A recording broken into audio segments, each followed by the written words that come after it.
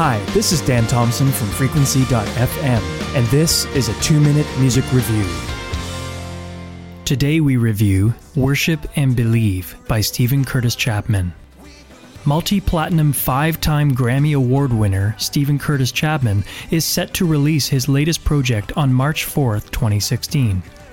While Chapman contends that all of his records have been worship albums, he has yet to write one specifically with corporate worship in mind. Over the span of an almost 30-year career and 23 studio albums, this is Chapman's first worship album.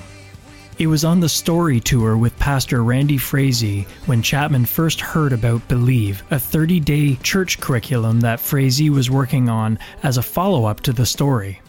Randy was speaking about how important it was for the church to understand and know what we believe.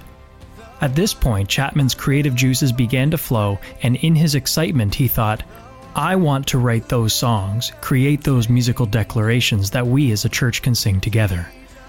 Chapman was not alone putting this album together, employing the talents of musicians such as Chris Tomlin, Matt Maher, Matt Redmond, and Gareth Gilkson, and Chris Llewellyn from Wren Collective. Worship and Believe offers a nice mix of music ranging from lively songs including a full band to songs with a more laid-back feel featuring Chapman's signature style acoustic playing or on a piano.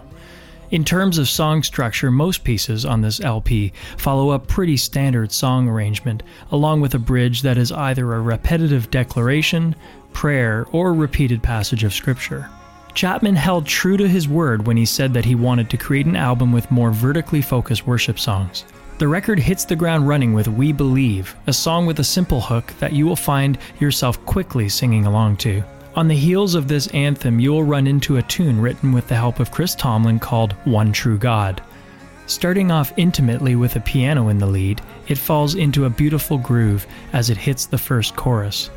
Tomlin and Chapman have worked together before, and this fact shows in the beautiful blending of their voices in the second chorus. Chapman's first hit single, Amen, was released on AC Radio on October 6, 2015. A beautiful song declaring what God has said about who we are to Him and what He has done for us, and answers all of it with the one thing left for us to say, yes, we agree, Amen. Written with the help of Gareth Gilkson and Chris Llewellyn from Wren Collective, this song will quickly have you tapping your foot and its forward-moving drive and its changes in cadence. While the songs are very worshipful and contain powerful declarations to God, they employ a large band and some substantial processing in the studio. Are all the songs suitable for corporate worship? On a large scale, probably not, without some rearranging or reorganizing of the music, especially for more drawn-out pieces like We Believe. Also, many of the tunes with their quick tempo and syncopated lyrics may offer a challenge for many congregations to catch on to. While the album may not lend itself extremely well to corporate worship without some rearrangements, it's definitely an album you will want to have on your shelf for your own personal devotions. If you're a fan of Chapman, this will be without a doubt one of your new favorites. This is Dan Thompson, and this has been a 2-minute music review.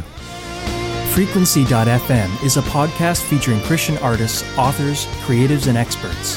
For more music reviews, book reviews, and articles, please visit us at Frequency.fm.